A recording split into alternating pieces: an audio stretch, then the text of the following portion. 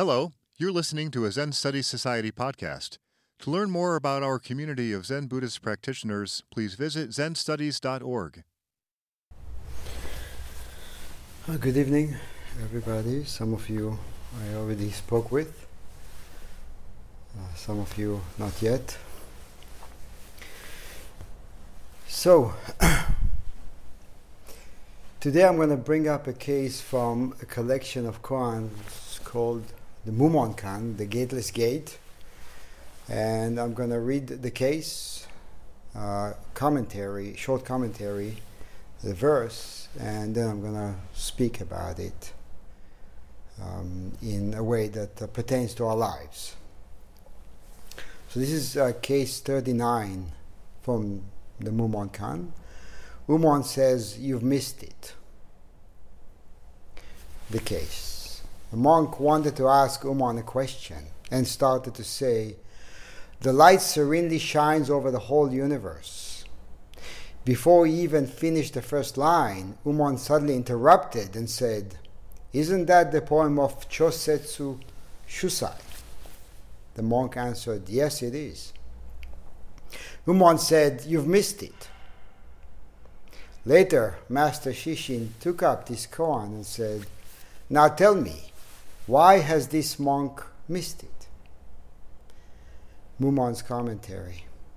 In this koan, if you can grasp how lofty and unapproachable Umon's Zen working is, and why the monk missed it, then you can be a teacher in heaven and on earth. In case you're not yet clear about it, you will not even be able to save yourself. Mumon's verse. A line is dropped in swift stream. Greedy for the bait, he is caught. If you open your mouth only a little, your life is lost.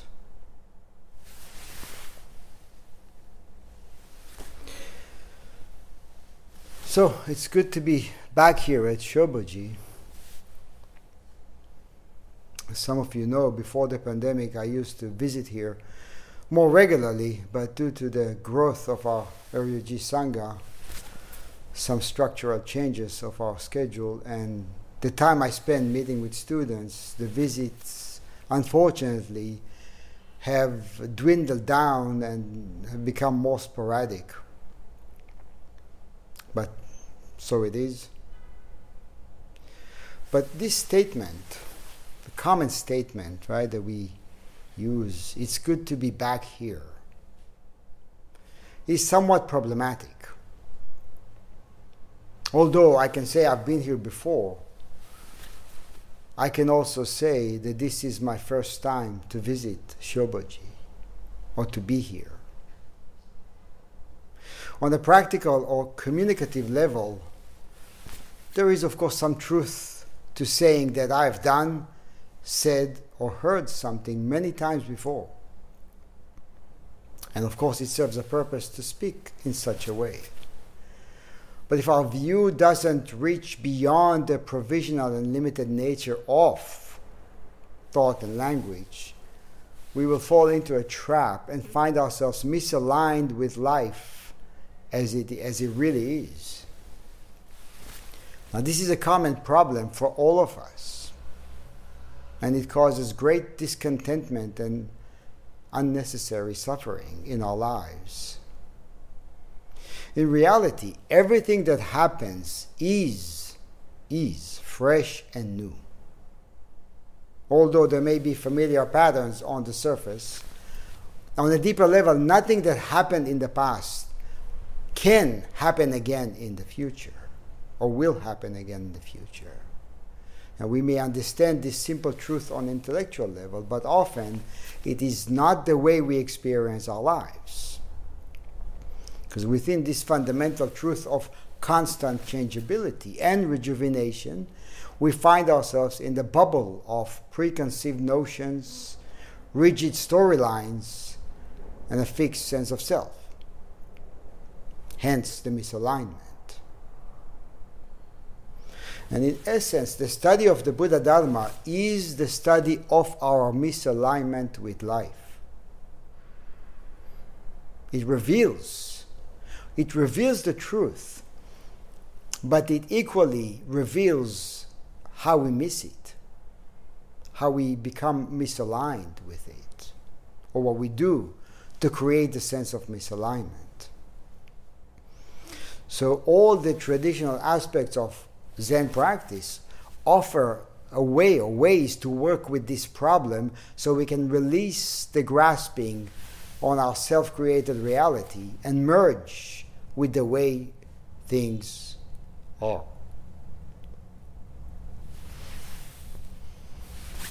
So I want to say a few words about what we do in our tradition.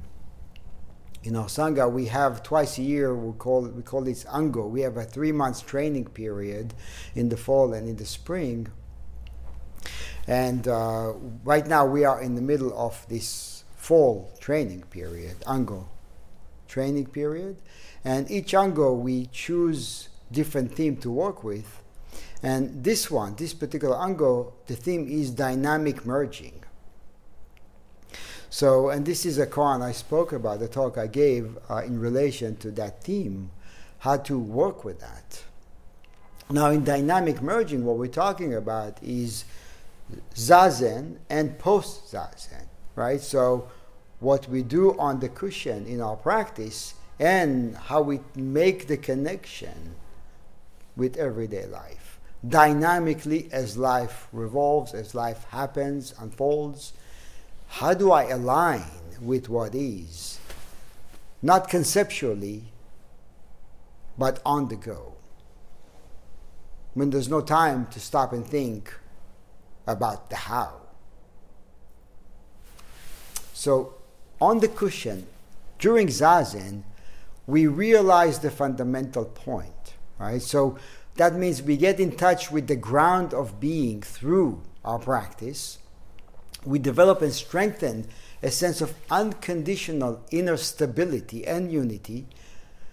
And then we allow the inner stability to provide a nurturing place of rest. May not feel this way at first, but with time and practice, we discover it to varying degrees, obviously. But we discover a sense of rest, a sense of unity, kind of a sense of homecoming. And then often what happens when Zazen ends and work comes or family or whatever comes next, then we feel a divide. And we may want to run back to the cushion to find that place of ease and calm and stability. And so our practice, the responsibility of our practice is to break down those barriers and to dynamically bring that essence that we encounter into our everyday life. So in Zazen, we realize the fundamental point. In our everyday life, we actualize the fundamental point. And this is the daily working of dynamic merging with life. So as we get in touch with the ground of being, we have the advantage, right, during Zazen, we have the advantage of knowing how it feels like to be unified, to be merged, to be at one. And knowing how it feels like when we are scattered. Right? So we look at our Zazen, we look at everyday life, and we see a divide. We see life, we experience life differently. Right? So when we get in touch with the inner sense of being, it's like having or developing an inner compass that can be used as we function through the day. Kind of like having a thermostat, right? So that you set the thermostat to a certain temperature, and as it gets colder, right? As it gets colder, the furnace kicks in, it warms it up, right? When it gets warmer, the furnace stops working, right? To maintain that, what we set, right? We set on the dial. And in a way, we encounter that in us when we see it in Zazen.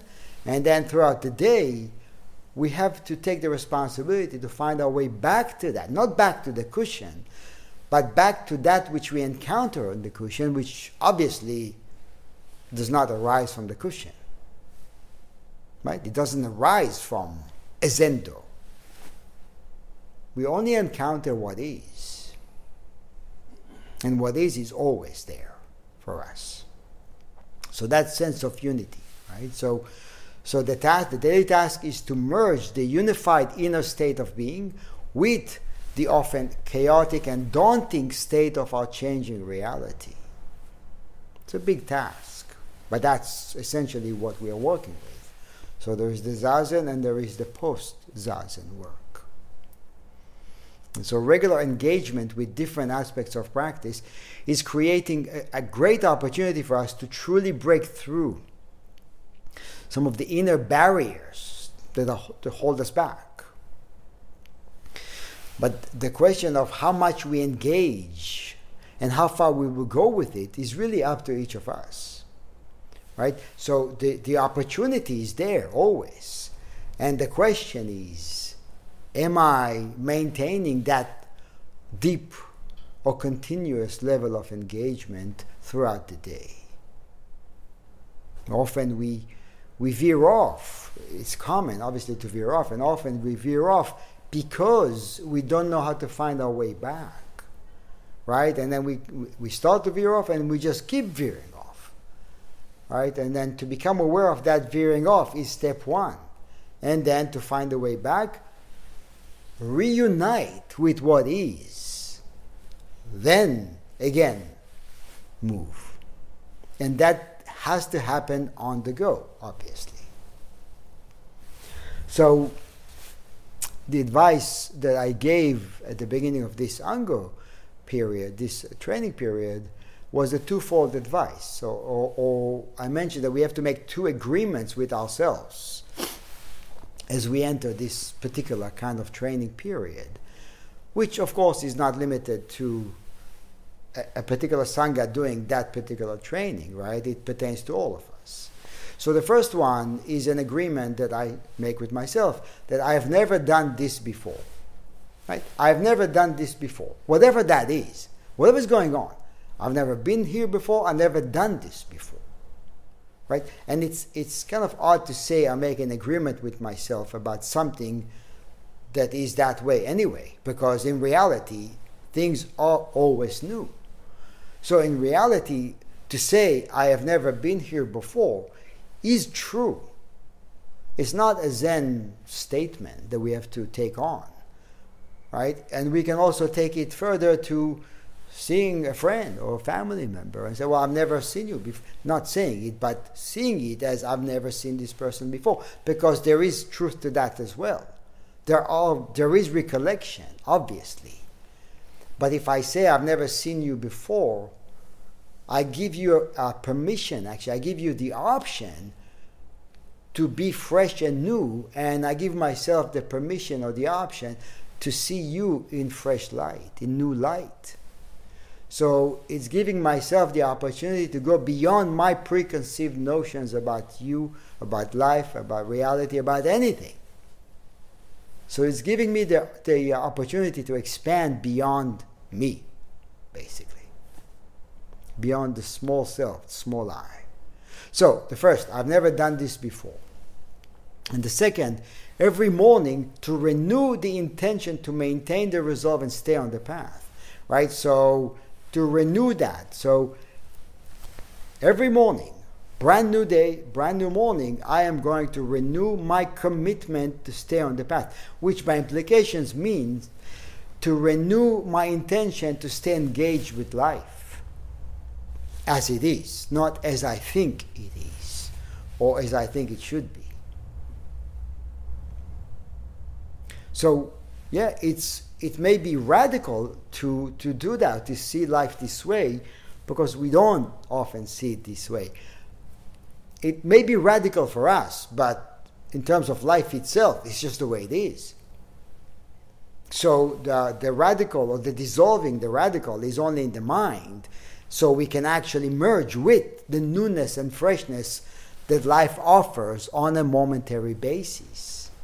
He also offers nurturing on a momentary basis, which we often don't see because we are so preoccupied with what we think about life, or about people, about ourselves. So these two fundamental intentions that we have to raise, right, or agreements with ourselves, The fundamental intentions are meant to set the tone and lay down the foundation for our moment-by-moment daily practice. So the dynamic intention on a momentary basis is to extrapolate and assimilate. To extrapolate and assimilate whatever we encounter, to bring it into life. So we bring all aspects of our practice into everyday life. So not only that it's extremely powerful, it also makes the practice, we realize the practice as just life itself, not a thing I compartmentalize that I go and do every week, every other week, every day, every Sunday, whenever I go, or whenever I fold my legs and sit in Zazen. Right? That's not, Zen is not limited to Zazen. The heart of Zen is realized through Zazen, which of course immediately raises the responsibility to bring it to everyday life, or to keep it alive through everyday life. So I've never done this before, or I've been here before, seen it before, means to see beyond the familiar in everything we encounter, everyone we meet. To see beyond the familiar, and the challenge with that has to do with the fact that the familiar is a source of comfort for us. So often I don't want to see beyond that. To see beyond the familiar is scary for us, because we venture beyond the known. And that is venturing beyond me, because it includes the known me. Not just the known encounter, the known unknown encounter. It also includes the known unknown me.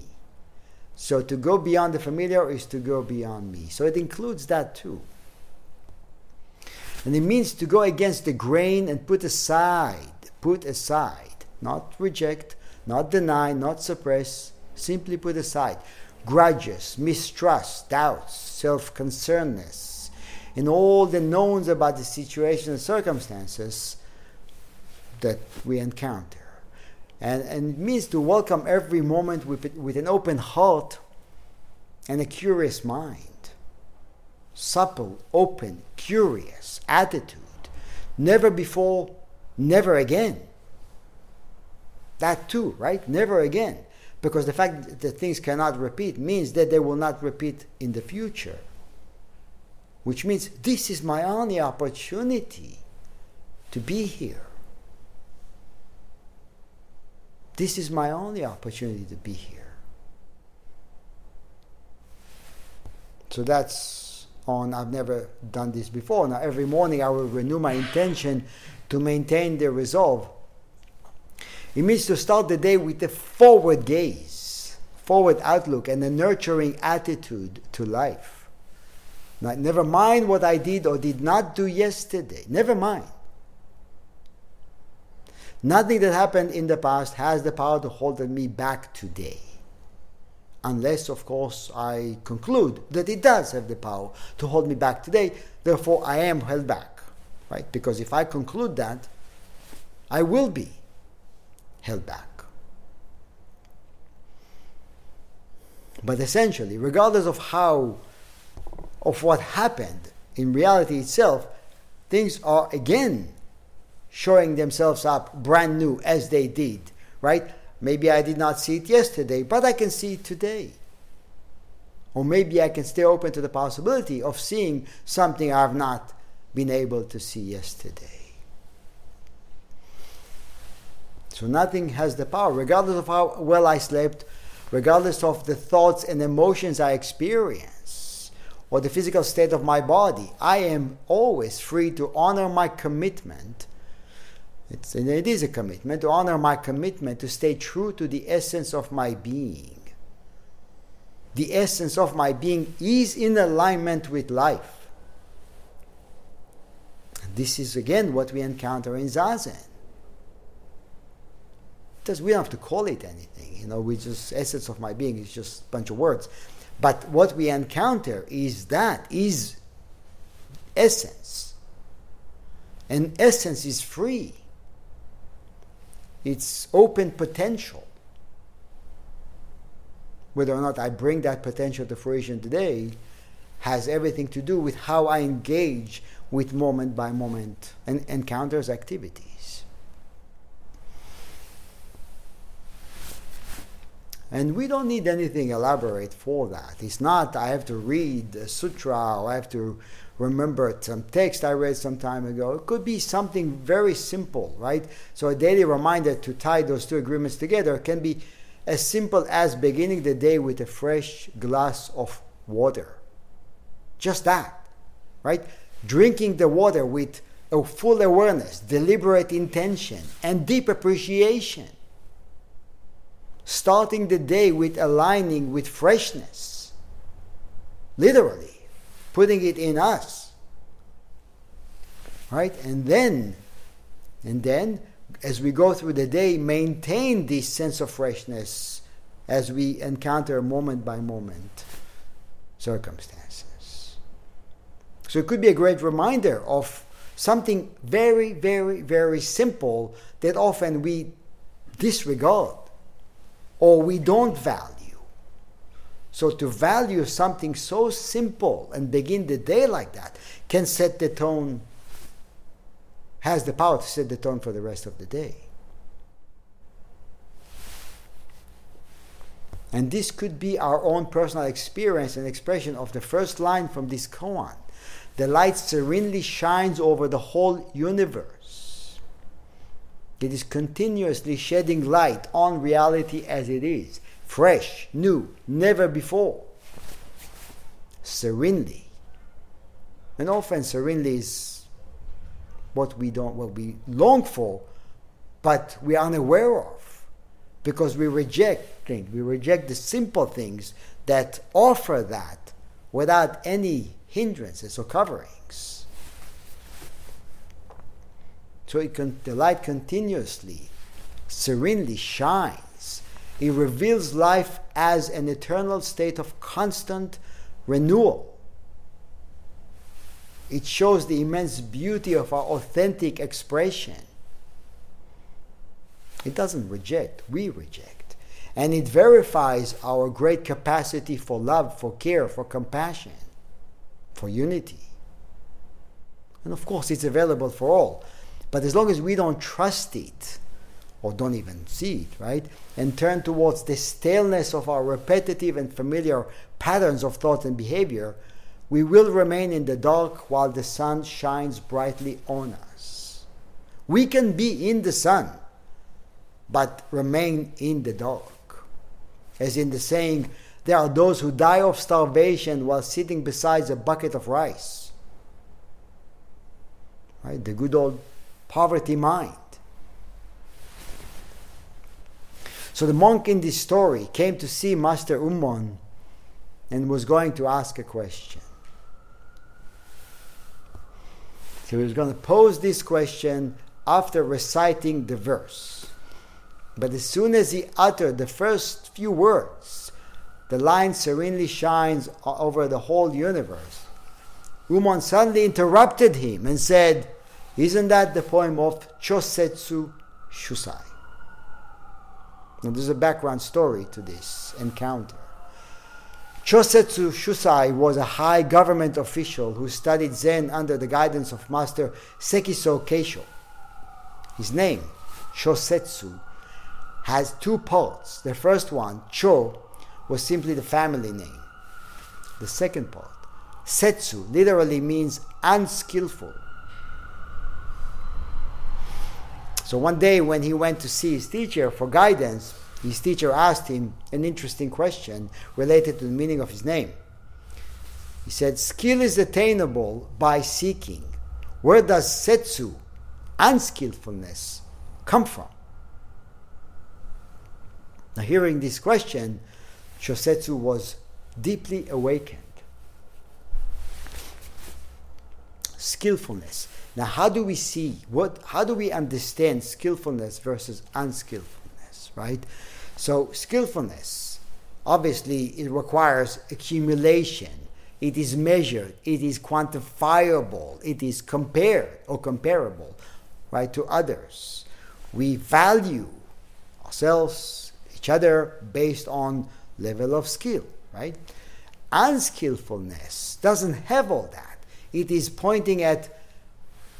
actually saying, put aside of that and look at what is inherent before you start to develop skillfulness in this or that. What is already inherent? What is not cumulative in essence? Or what is essence? Because essence is non-cumulative. Essence has nothing to do with skillfulness. So to echo his awakening experience, Chosetsu wrote a verse, which is the verse that was going to be brought up in this story, which never happened because after the first line he stopped him. So the light serenely shines over the whole universe. Ignorant, wise, and living creatures are all in my abode. When no thought arises, the whole is fully revealed. Everybody and everything is there. When no thought arises, before the mind moves, everything is there. Once the mind moves, everything seems divided. If the 6 organs move even a little, it is obstructed by clouds. Now the 6 organs are the senses: eye, ear, nose, tongue, body, mind. In Buddhism, the mind is considered a sense organ. The brain is considered a sense organ, like the other sense organs.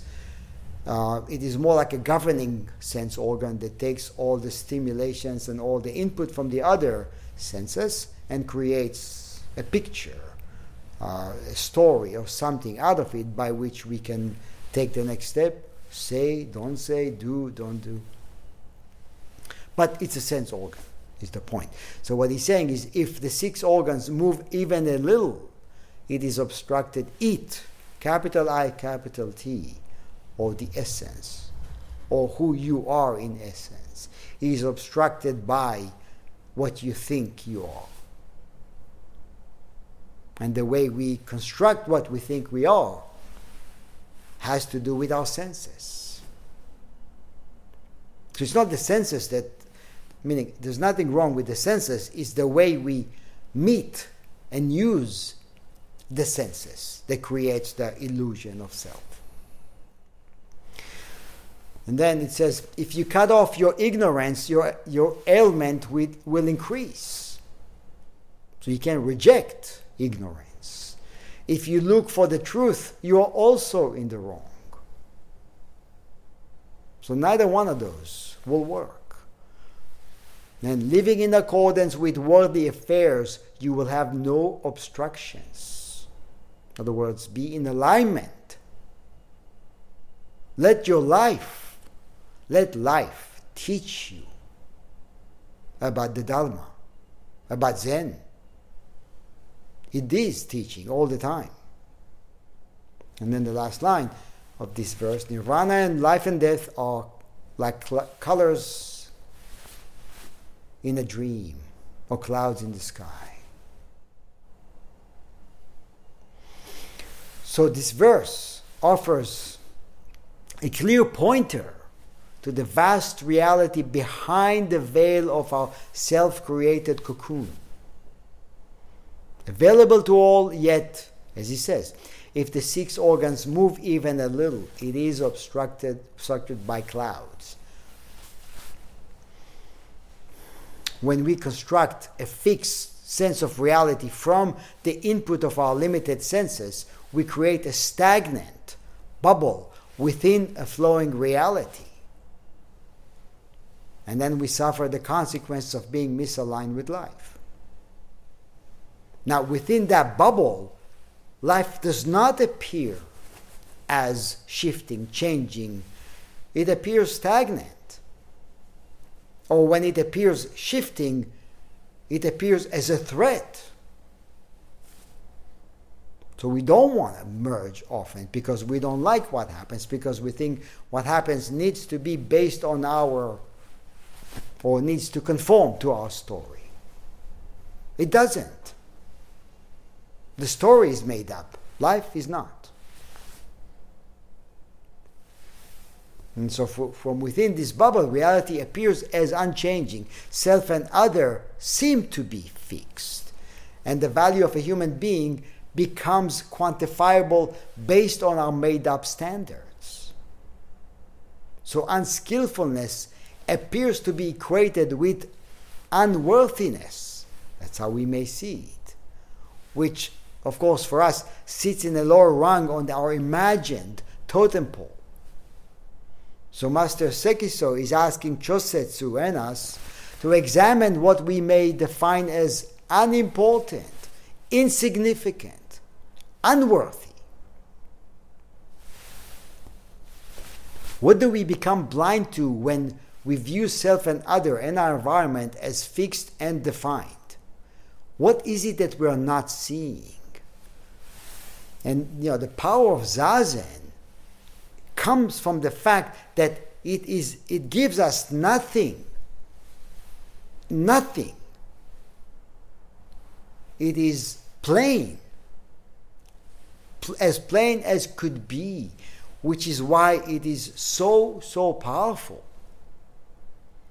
It reveals how we create stuff and how we believe the stuff we create to be true.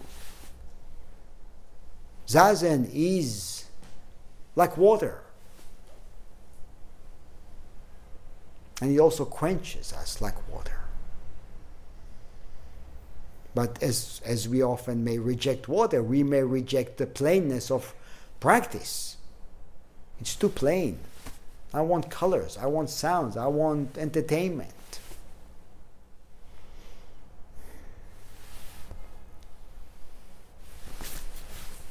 So when the monk started to quote the verse of Chosetsu's realization, Umon stopped him and asked, isn't that the line from this, it was well known at the time, this well-known verse? So he gave him the opportunity to release the grip and wake up. But all this monk was able to say at that moment is, yes, it is. Right? Isn't that the line of, or isn't that from, right? Where are you now? Look at yourself. Are you here? Where is your attention? Look at life, right? It's like we are in front of a buffet table full of incredibly fresh, nutritious food. And we crawl under the table and find a crumb from 50 years ago. Look at this crumb. Somebody dropped it. Right? It's what we do, It's like, and this is often what we may be doing with text and books and things we accumulate and put on the shelf in the library that we have. And we run back to the books and quote this and quote that, but we turn away from the freshness and end up with staleness. Now, if the crumb works to remind us of our freshness, then it's great. But if we collect them like stamps and frame them, put them on the wall or put them in a nice case, then we miss the point. And he missed it, and we miss it on a regular basis. So Umon said, you have missed it. And the commentary on the monk's reply, this is Shibiyama, he says, how regrettable. Why couldn't he at least say, I don't know? Well, that's a good start, right? I don't know. Because I don't know is wide open. I don't know this. Opens up everything. And then he says, being a Zen monk, he ought to be able to give a Zen answer of his own. Of his own. From this moment, from life itself. Not borrowed. Then he goes on to say, this monk, while his whole body is in the midst of light, is foolish enough to seek outside himself. How stupid that is. While living in one's own house, one is obsessed with the idea that he is in somebody else's house and pays the rent. That's a very simple way to say that, right? He says, this is the ignorance that is described as binding oneself without a rope, or tying ourselves up with our own creations. So living in one's home, paying rent to someone else, not taking responsibility, or trying to breathe through somebody else's lungs. But as Hakuin says, how near the truth, yet how far we seek, like one in water crying of thirst. When we turn away from our true nature, we become ignorant to the fact that we are actively rejecting that which we are longing for. And by doing so, we create the sense of alienation and perpetual discontent we often experience in our lives. Because we are so used to equating our human value with everything that happens, it may seem to us that Umon is rebuking the monk by interrupting him, and then even further rejecting him by saying, "You've missed it." But it is quite the opposite. It is the monk himself that is turning away from his own endowment, rejecting his own authentic expression and putting his trust in his self-created stories and mental formations. And so by interjecting and saying, "You've missed it," Umon is expressing great kindness to this monk and to us. It may seem abrupt, but it is urgently important to realize our true essence because we are so divisive in our actions. And of course we see it in this country, in the world. So it's so important and so urgent that we go beyond that and we unleash our great capacity for unity, love, acceptance, equality. In the last line says, later Master Shishin took up this koan and said, "Now tell me, why has this monk missed it?" Now Master Shishin was a successor of Master Maido Shoshin and was born about 170 years after Umon passed away. When Shishin first came to the monastery, his teacher Maido held up a feast and said, "If you call this a feast, you are committed to the name. If you say it's not a feast, you are rejecting the fact. Now tell me, what do you call it? What do you call you?" Shishin was completely at loss for words. He then worked on this question diligently for 2 years until one day he was awakened to the embodied experience it evoked in him. So for 2 years he sat with that question. You can say it is, you can say it isn't. What is it? So in one of his last poems, Shishin wrote, "When you talk, it is crumbled to 7 and 8. When you're silent, it falls into 2s and 3s. So I advise you, Zen practitioners, the mind of Satori is ever free. Stop all contriving. Stop all machinations.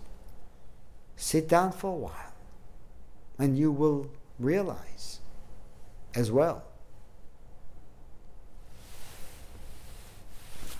So Shishin is asking us, how did the monk miss it?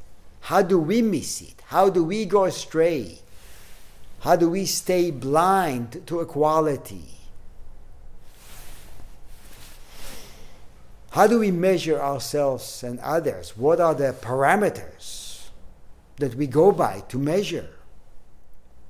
And how is it that we don't allow the beauty of our true and unique expression to shine forth and be shared with the world? Now, if we answer with words, we limit it to words and we miss it. If we answer with silence, we limit it to silence and again we miss it. How do you answer? Is a question.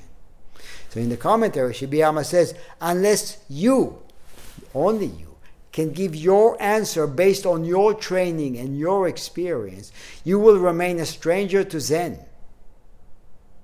Unless you are awakened to this absolute freedom, your Zen will be a lifeless concept.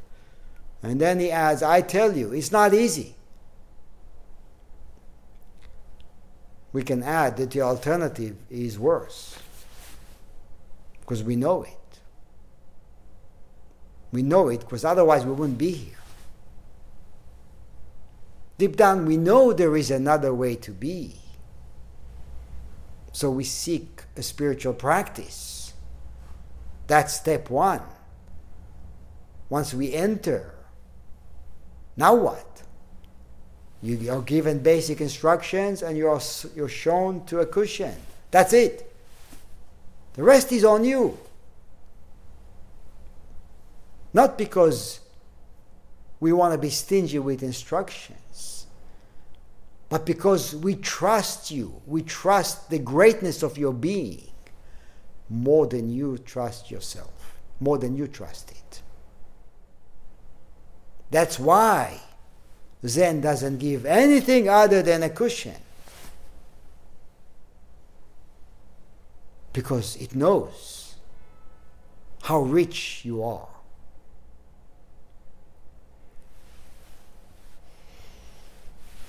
So the line from the verse that says, living in accordance with worldly affairs, you will have no obstructions. This is the moment by moment practice.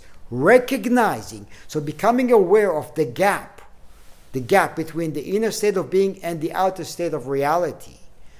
Recognizing the inner resistance to life, and then learning to yield and merge to life.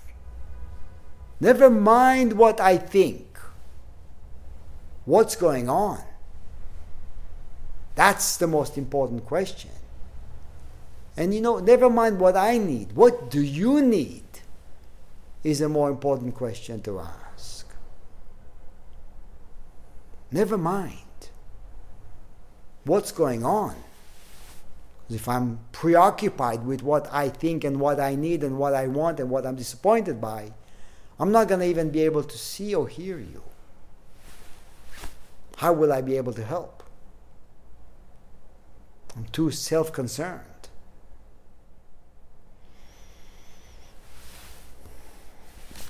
So living in accordance with worldly affair is how we can actualize the fundamental point and dynamically keep the practice going and connect between Zazen and everyday life.